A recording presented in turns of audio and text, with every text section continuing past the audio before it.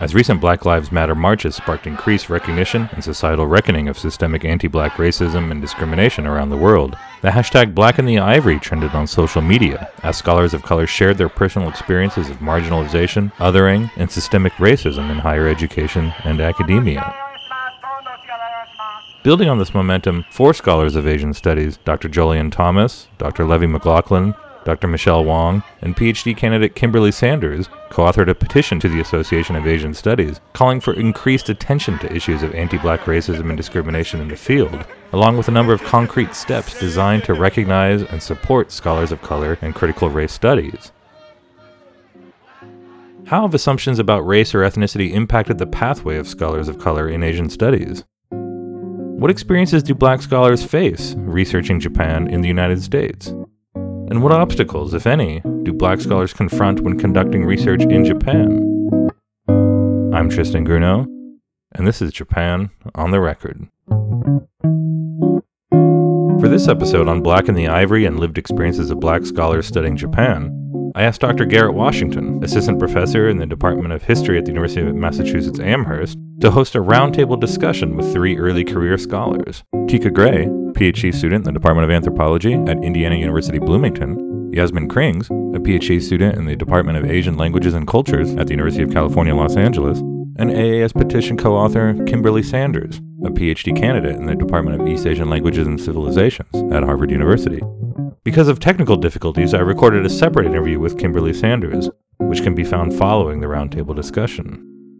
Hello, everyone. My name is Garrett Washington. I teach Japanese history at the University of Massachusetts Amherst. I'm a modern Japanese historian. I focus on histories of religious, physical, and social spaces and how they've influenced social change.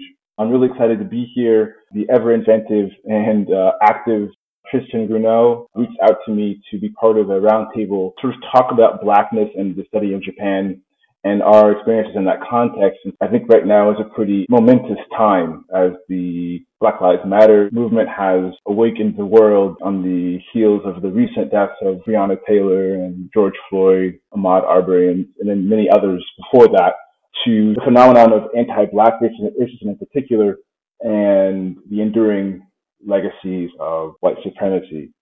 So it's really, I think, an important time to reflect on this question of racism and anti-Black racism in this field. So I'm here with rising stars in Japanese studies who are able, I think, to talk with me about our experiences being Black and also working on Japan.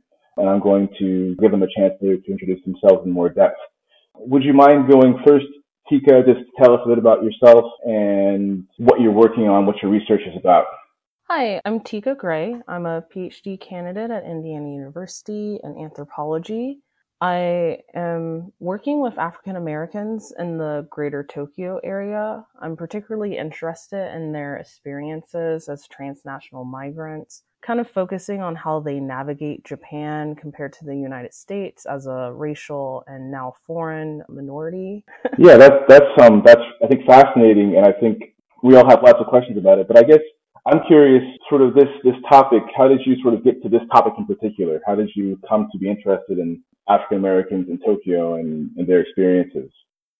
It's kind of been sort of a lifelong thing leading me here. But ultimately, back in undergrad, I got interested in Dr. John G. Russell's research. And then I went and did a study abroad in Japan where I was doing, your standard undergrad project, but I was looking at Blackness in Japan. And then for grad school, I came to Indiana specifically wanting to look at the relationships of Black women with Japanese men, but it kind of evolved over time, and I landed in more of a migration studies focus ultimately.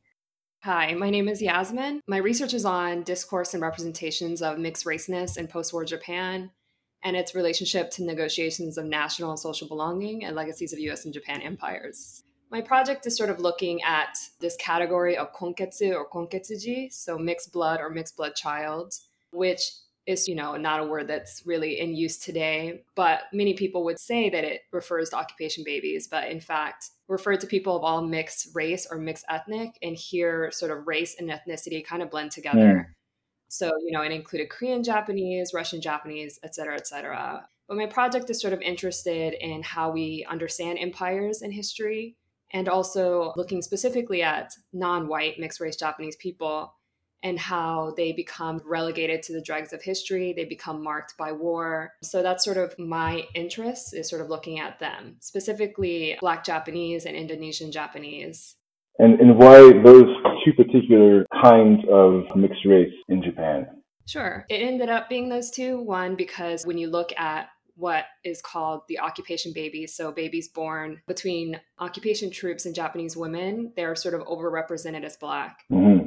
And that obviously created a lot of anxiety. It's sort of the reason why there was a huge sensationalized media boom in the 1950s about them. It's because of their Blackness, which in reality, Black Japanese made up a relatively small fraction compared to white Japanese occupation babies. Yeah. So I'm sort of looking at this overrepresentation, but at the same time that these sensationalized reports are coming out, in the same breath that they're talking about these occupation babies, they're often making reference to Japan Empire. So usually they're making reference to Indonesia. And this connection between Indonesia and also various circulations of Blackness, which has also existed previously in Japanese history, if we look at sort of Japanese imperial propaganda, images of the South Seas or the South Pacific have usually been made Black. And so this sort of connection between Indonesia and Blackness is interesting to me, also because of that, but because in this particular moment, they're often referenced together. So I wanted to look at them together, and there's actually lots of media that has both Indonesian Japanese and Black Japanese appearing in this time. So I look at that. Okay, that sounds fascinating. And I'm sure that lots of great things will come of that research.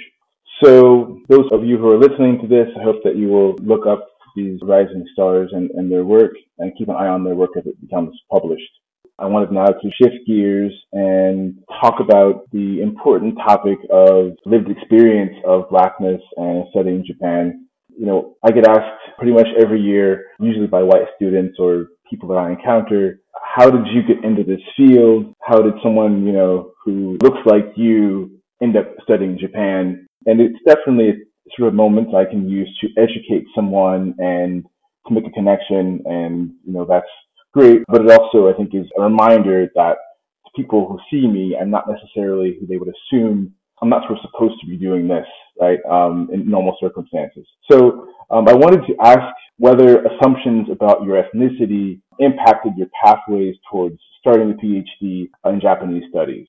So with being an African American woman who's interested in Japan, what I find is that people, one, like to point out how unusual it is. And then also I get sometimes a look of surprise followed by, but the Japanese don't like Black people, or the Japanese are racist. Which I always take as one, oftentimes almost like a warning of sorts, where I'm not supposed to be the person who is engaging with Japan in that way. I'm not the person that people envision, which gets kind of doubled down when my research is dealing with a population of Black people residing in Japan. They become particularly invisible to people. And when I tell people what my project is, the response is oftentimes, I never thought of Black people in Japan. They're kind of presumed not to exist in some ways. So it's kind of interesting how, as the researcher, I'm not who people will assume will be in doing research in Japan, but also the community I work with is invisible as well. Yeah, this question of, I think, invisibility, I think, is one that really pertains to people who look African American or who look Black and who are in Japan. But in Japan themselves, they are not invisible. I think people do see them and they do sort of stand out. So there's sort of this interesting dichotomy of invisibility, but also overrepresentation, which I think speaks to the work of Yasmin. Yeah, I would describe myself as someone who's sort of just fallen into Japan studies. In undergrad, I was a bio major, and I was certainly not thinking I would ever end up in a PhD program about Japan studies. So, speaking of visibility and looking a certain way, this is a podcast, so obviously you have no idea what my face looks like. But I am mixed race, and I don't necessarily look one way or another. I would say I look vaguely Asian. And so the benefit, I guess, of being vaguely mixed race is that if I'm studying mixed raceness, no one ever tells me I should be studying something else. Okay. You're basically presumed to be an expert. And so, I don't necessarily have the same experience of being told I'm not doing the right thing. In the eyes of some, maybe I'm studying exactly what I should be studying given my background and my relationship to the military bases. So it hasn't really impacted it in that way, but it has impacted in the sense that I guess it gives me expertise since I'm speaking on matters that are related to my own position. That's interesting as well, right? This idea that you are legitimate because you have some sort of positionality that gives your voice the right to speak on that topic. Has that been a positive thing, you would say, Yasmin? I would say, probably in the long run, it's a very positive thing. Who likes to be questioned, really? So it could be positive. I think the negative is that it's still part of that understanding where people are expected to only study the thing that's related to them. So it's sort of the flip side of that. And so it's not really something I like to hear just because it's basically the same thing, but in a more positive spin. I have lots of friends who are in the PhD program who are not necessarily Japanese, and they're also often told, like, why are you studying this as opposed to XYZ, other ethnic studies or something like that. Yeah, okay. Very interesting. This is the beginning of a conversation that will obviously sort of be much larger and hopefully will be ongoing. But this is a reality that as African Americans or as Blacks studying Japan, we do encounter a lot. I think it has impacted our pathways towards studying Japan. I'm also curious about the experience of studying Japan in the United States as a Black person. My master's degree is actually from a French university, and it's sort of a very solitary thing that I ended up doing. University of Paris 8. And so when I came to the US to start doing a PhD at Purdue University, I began to discover the world of Japanese studies in the United States. And I had not realized that it was indeed going to be extremely sort of a very much a white world. And, that I had to sort of get used to that. And I also had to get used to what that would mean for how I presented myself and those kinds of things. So I'd like to ask you all, in your experience, what's it been like being an African American in the U.S. studying Japan in your various institutions that you've studied at? I'm in Asia studies, so it's kind of this field in the U.S., or at least from the perspective of the U.S., you're studying a minority and other. And so there's this presumption that the field knows how to speak about race. And I think one of the jarring things was realizing that it doesn't really know how to talk about race at all. And that's sort of been a very strange experience. Obviously academia is very white, so there's lots of white people, but being around other minorities, they also sort of speak or engage in the same kind of racist hegemonic ideas. And so it's kind of an unusual space to be.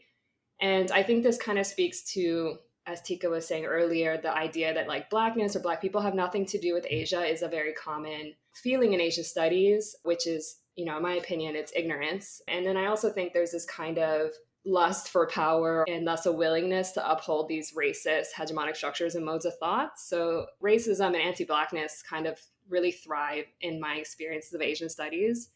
I'm from California, and even then, being at UCLA, I still hear people tell me that I care too much about race or I have to hear the N-word. And, there's just all of this rampant anti-Blackness that is just really unusual and maybe for me especially sickening, given that it's happening sort of in the very fields that claim to know something, about race or racism. In many ways, I think being Black in academia, or being any other minority in academia is kind of like being rubbed over and over again until you're raw, and basically spending your time trying to find the people who help you heal and build you up, and trying to create those spaces that energize you and realize you don't need to be in those spaces that tell you have to be civil or like non-antagonistic, while the very rhetoric is itself like anti-Black and racist and queerphobic and transphobic, et cetera, and what have you. Wow. Yeah. So on that same topic, have you had any experiences that made you sort of question or regret your choice to pursue this career path and this path of study? I think there are definitely times where, you're at a conference that just feels so gross and you wonder why you decided to be here. But there are also moments in which, as I was saying, you find those people that light the fire in your heart and mind, and those people make you want to continue to be there. I also think teaching has been really rewarding, especially at UCLA, where there's such a wide array of students that you get, and it's, for me personally, it's been very rewarding because I also get to speak to other Black Japanese students who are inspired or interested in Japan studies, and I can be that person and be that space that gives them an experience of the field that is interesting and fun and not horrible. And so the experiences of teaching, and then also these other scholars who I find really thought provoking and amazing, are the reasons that I end up staying, or that I feel that there's something that can be done or that we can create a space. Yeah, that's really well put. I think that teaching has been for me a source of inspiration and of sort of just hope as you see students from all kinds of backgrounds interested in Japan who, whether they want to or not, have to deal with me as the person teaching about modern Japan. So I really understand that comment quite well. Tika, did you want to add anything to our discussion of your experience in the U.S. studying about Japan? Yeah, so I might be a little unusual here as someone who comes purely from anthropology. So I didn't go through a Asian studies or a regional studies program. So when it comes to the dynamics within like East Asian studies departments, I'm a little out of the loop since I am very much linked to anthropology, where there's a lot of kind of conversations with race. There's a lot of people who are looking at ethnicity. The field does have its work to do, which is something that right now is a conversation going on. But when it comes to being like African American studying Japan in the US, my interactions are mostly in the academy outside of Asian studies. So I spent more of my time in African American, African diaspora studies compared to the East Asian studies departments. And when it comes to talking about my research, I largely have done it outside of East Asian studies formats or conferences. So anthropology, history, Black studies. So I do have a bit of an unusual relationship with Japan studies. And I tend to identify myself actually as an Afro-Asianist versus a Japan studies researcher. And can I ask you sort of how did you come to that choice, that angle? Was it a conscious decision not to be more engaged with the Asian studies community and more with just anthropology? I think very early on, my interest has always been Black and Asian interaction. From probably very early on in my undergraduate studies, I got interested in Dr. John G. Russell's work, Dr. Mitzi Carter, and these people who are looking at Blackness in Japan. And so I've kind of just always had more of a passion for that. And I've noticed, mirroring a bit of what Yasmin was saying, there is an under engagement with race. Or what I found oftentimes talking to people is that when it comes to race in Japan, there's a bit of a getaway free pass. I think an over application of labeling Japan as naive and thus incapable of overt racism or harm. And I find it a bit patronizing in some ways as well, that kind of labeling of Japan. But I've kind of always framed myself as being part of Afro-Asia. My interest isn't strictly tied to Japan or the Japanese. That's where I am now, but I do see myself in the future looking at Afro-Asian interaction, maybe continuously in Japan, but also the United States or elsewhere. Okay, that's really interesting, and I like this sort of perspective. I think that I had not anticipated that, and that's going to be interesting. And I also wonder if perhaps Afro-Asian studies contingent and anthropology might have some advice for Japan studies in particular about how to think about these issues. I want to go to the last question that I had for you all, which is doing field work in Japan. And I wanted to ask you, when you have gone to Japan to do field work, what's it been like being an African American in that activity, in that context? Could you share with us and those listening a bit about your experiences? Did you have anything on that topic to share, Yasmin? I'm still sort of in process. My official research year is supposed to be in the fall, which obviously is not happening because of the world ending and whatnot. But my other experiences of just doing research in Japan, I think what I notice more is just being told that I'm not Japanese or whatever. So that's usually my experience, but it's been relatively smooth. I don't feel, as Kimmy was saying, it's not as bad as people assume it to be. And I find it very smooth going. And, I haven't really had the opportunity to do actual engagement with Japanese institutions or doing interviews or anything like that. So I mostly just been going to archives. So it's very hard to feel anything when you're just staring at a bunch of books. I agree, but I think as a historian, I go mostly to archives and to basements and closets to find things.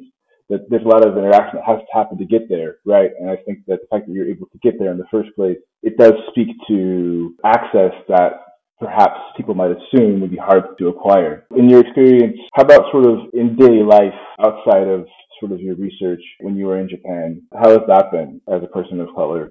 I think my day-to-day interactions are basically exactly like my day-to-day interactions in the US, which is that it's perfectly fine. It's just every now and then, I'll speak Japanese to someone and they'll look at me a little weird, like something, as I was saying, I am mixed. So I look a particular way. And so usually I'll get that kind of questioning glance in my day-to-day life. And occasionally, obviously, people who are more bold will ask. In Japan, it's not really as common of a thing as it is in the US for people to stop you on the street to ask you those things. Yeah.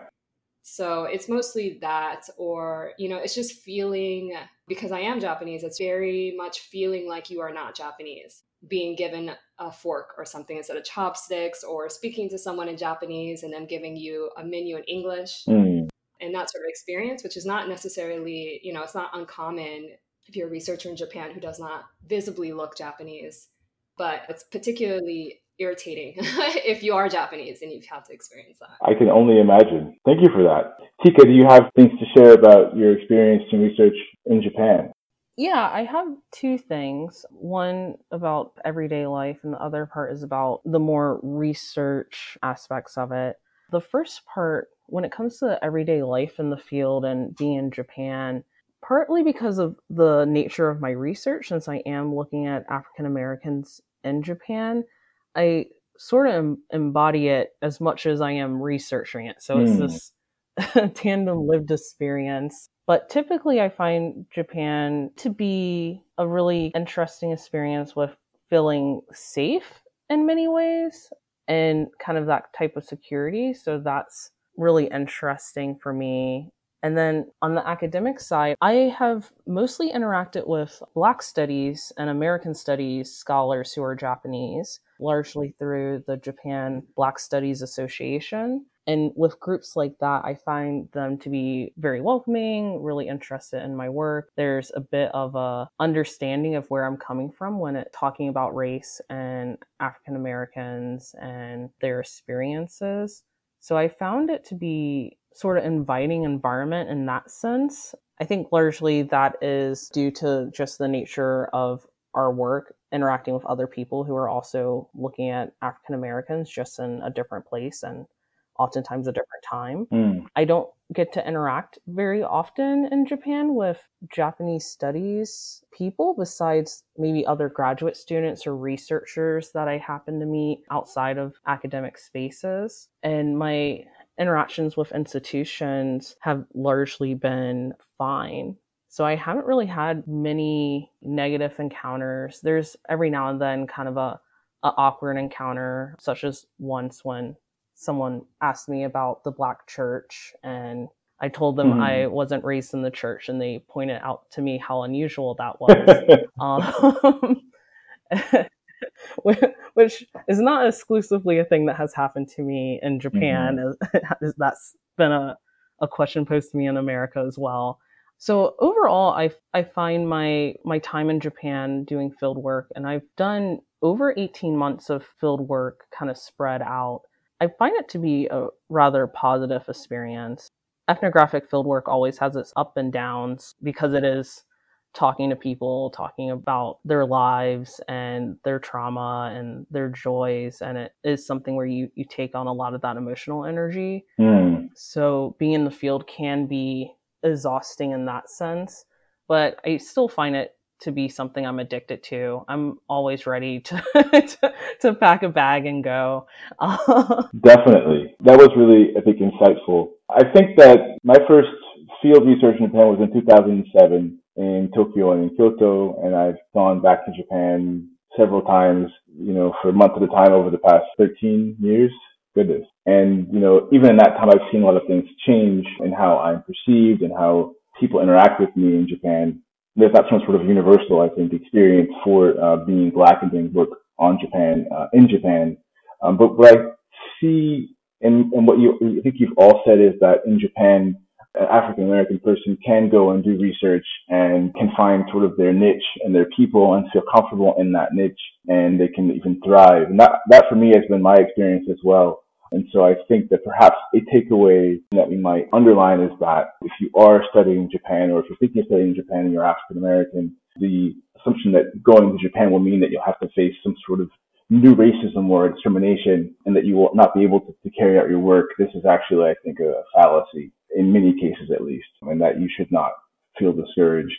I want to end by just asking you all briefly, if you've heard about this AAS petition, sort of how do you react to that? How do you feel about the fact that so many people have signed this petition to ask AAS to recognize anti-Black racism and to actively combat it? How does that make you feel, knowing that this is out there, that's been signed so much? What are your thoughts on that?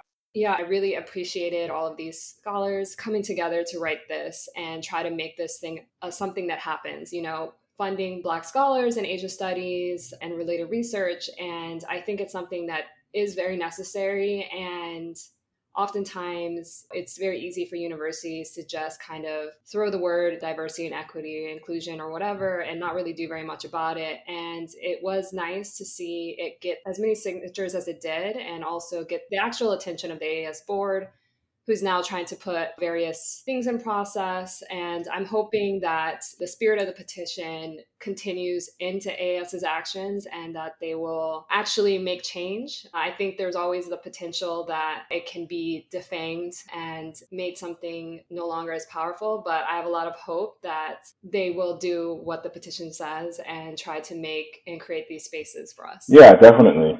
I felt very encouraged and quite surprised to see this petition come out, although I think that I have enough of a connection with two authors to know that their points of view come from. So I think that we can probably end on that note. This is, I think, a very promising step that has been taken by a few scholars and that has been endorsed by hundreds of others. And I think that, overall, we as people who identify as African American or as Black working on Japan are excited to see these changes happening and seeing this momentum take shape. And I've really enjoyed talking with our guests, Sika Gray and Yasmin Krings. And thank you very much, Tristan, for bringing us together. After the conclusion of the roundtable, I conducted a separate interview with Kimberly Sanders as a result of technical difficulties. In this interview, I started by asking Kimberly to tell us more about her current research project. Yeah, fantastic. I am Kimberly Sanders. I am a PhD candidate going into my last year, scary, at Harvard University in the Department of East Asian Languages and Civilizations. I am also actually currently in Tokyo as a visiting research fellow at Waseda University in the School of Culture, Media, and Society. So this dissertation project that I'm ostensibly about to wrap up is actually maybe kind of a little bit different from a lot of the people you've been talking to lately, but it doesn't deal directly with Blackness necessarily. So I'm a media studies person, and I particularly focus on sound culture and popular media in Japan in mostly the 20th century. So I'm really interested in questions about intimacy, identity, and what it means to listen to other people's voices that are either amplified by broadcasting or recorded on various technology like gramophones, CDs, records, et cetera, et cetera. Just for an example of one bit of what that work looks like for me, I have a chapter in which I talk about Benshi recordings in the 1920s to 1930s. And for those of you who aren't as familiar, Benshi are film explainers. So in the silent film era in Japan and in Japan's colonies, they would stand beside the film screen and explain the context of what was happening on screen and do voiceovers for the dialogue. So one of the weird things that I found in my research that I decided I wanted to write on is there's recordings of these benshi. There's recordings of them kind of extrapolated from the theater space. And my first thought when I encountered that was just like, why? Why is anyone going to be like listening to an explanation of a film without the film itself. So that question's kind of blossomed and developed into a question of what does it mean to feel intimacy with a celebrity outside of their direct embodied context? And what does it mean to have a voice in your ear that then you too maybe want to embody? Because a lot of the fans of these Benshi themselves may have wanted to become Benshi or have done this kind of amateur practice themselves. So again, like I said, that's not specifically kind of connected to Blackness in Japan or Black studies, but one of the things that I've kind of encountered on my journey of doing a dissertation project is how to come to my work with my whole self, not necessarily feeling like I have to cut out a part of myself. And one of the ways that I've actually wound up doing that and working on this period and kind of the early to going into mid 20th century is taking theoretical approaches that actually incorporate Blackness instead of saying I only can talk about this from the perspective of what's been written about in media theory by white people in North America or Europe or only been written in Japan. I actually try and draw from theorizations that are coming from American studies and African American studies that have this really rich tradition of talking about the spectralness of voices or what happens when voices are mediated or the role of African American voices in the early music or recording industry, and kind of use those to talk to each other, to try and think about how do we deal with this kind of spectralized voice that people at the same time felt was really embodied and really intimate to their experience of what you might be able to call fandom in that early stage. So that's just kind of one of my chapters. I think also a lot about radio. I think about idol singers, which is part of my earlier research as well, to come together and talk about this particular intersection of technology, voice, and listening in 20th century Japan, and think about how we can think about things like subjectivity, identity, but also what it means to feel desire for something that's not necessarily characterized by simply your optical experience of the world. Thank you for that explanation of some of the things that you're interested in looking at Japanese media culture. I was reminded, one of the things that came up in the conversation between Dr. Garrett Washington and Yasmin Kriegs and Tika Gray was, this kind of almost typecasting in a sense. As Black scholars, you're almost expected to do Black studies. Right. And one of the questions that they were talking about that I thought was very instructive was this question of whether or not assumptions about your ethnicity impacted your pathway towards beginning a PhD in Japanese studies. And I think you gave a good explanation of maybe some of the tension that you felt there. Could you elaborate on that a little bit? Yeah, absolutely. Just to kind of back up to how I wound up in Japanese studies, I was actually a little bit of a latecomer. I majored in comparative literature and undergraduate and didn't actually start taking Japanese language until my third year of college. And I think I would say actually for my undergrad experience, I got really, really lucky by having a diverse language classroom. So I went to Williams College and our language teachers there did a really, really good job avoiding some of the microaggressions or maybe assumptions about ethnicity. There was no real feeling of maybe it's weird for you to be, a Black person interested in Japan, going to Japan, learning more about Japanese literature. And then I wound up writing an undergraduate thesis about comic books in Japan. I would say, however, that experience kind of shifted a bit when I started graduate school, because I think I've had this conversation with a lot of other Black scholars of feeling this kind of invisibility or hyper invisibility at the same time when you're a Black person in Japan studies or in Asian studies. So you have these moments where you go into a conference or a talk, and even if no one says anything, you feel people are like, well, why is that person here? What business do they have here, right? Or I've actually had the occasional experience of being treated like you're staff or you're the help, you're not a colleague. But I think even beyond that, though, my biggest struggle once I entered graduate school was feeling like I could bring my full self to the table when it came to being in seminars or approaching my research. And I don't think this is because of anything anyone said to me ever in particular, but it kind of felt taboo being a Black American in Japanese studies because there's this unspoken rule that the only races or ethnicities that exist in Japanese studies are white, often interpreted as American, or East Asian, often interpreted as Japanese, which of course is absolutely not the case. But I think that for a lot of the times when I was, looking at my syllabi or even my reading list for generals, and that's the only scholars that you're seeing, you get this kind of unconscious litany of you don't belong in this field. Mhm. And, there's a way in which, of course, my majoritized racial identities aren't unmarked. They kind of become erased into the universal. But I think for me, it was really hard to see a place to articulate my identity at first until like probably 3 or 4 years into graduate school. And we've heard a number of really infuriating cases of being Black while academic, kind of Absolutely. people show up to conferences or, getting their badges checked in ways that white scholars wouldn't. I imagine what you were talking about, being Black studying Japan in the US presents a number of issues that, people like me as a white scholar certainly wouldn't confront. And I'm curious, what about being, say, a Black researcher in Japan studying Japan? Has this presented its own unique sets of difficulties or obstacles for you? Yeah, and well, actually, just to wind back to your point about horrible experience of being Black in the academy, if people haven't checked out, I would recommend, if you're on Twitter, go look at the hashtag Black in the Ivory. It's really, really eye-opening to hear about other experiences of the academy that you may not be as familiar with if you don't exist in this kind of a body, right? But kind of as far as being Black in Japan, it's funny, actually, because one of the things I wound up saying in my own Black in the Ivory tweets is that all of the stories I told, none of them had happened in Japan. And I think that there's a few reasons of that. One that I'd want to say right off the bat is being in Japan, I get a lot of benefit of the doubt because I have, quote unquote, the right affiliations, or I have kind of these elite privileged fellowships, et cetera, et cetera. And that's really not right. It's messed up, right? Everyone should be given the benefit of the doubt that I think that I've been able to really benefit from. But that being said, I think one of the other things that's been really different, at the very least, I'll say different because I don't want to use kind of a value-laden word, but is that for me, being in sound studies or working on things like popular music, kind of the history of recording technology, means that I'm actually encountering a lot of people that are outside of quote unquote Japanese studies, which of course means a very different thing in Japan versus outside of Japan, right? So I'm actually interfacing a lot with people working on popular music in North America and South America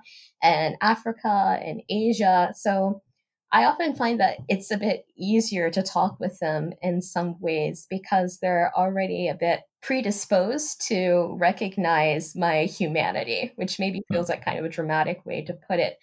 But there's a way in which they look at me and I think, you're already a person that's worthy of consideration rather than someone that has to be figured out, which has often been my experience in North America in a certain way. And I've gotten actually really a lot of helpful mentorship from people working in American studies, and particularly African American studies here, that I'm really, really grateful for.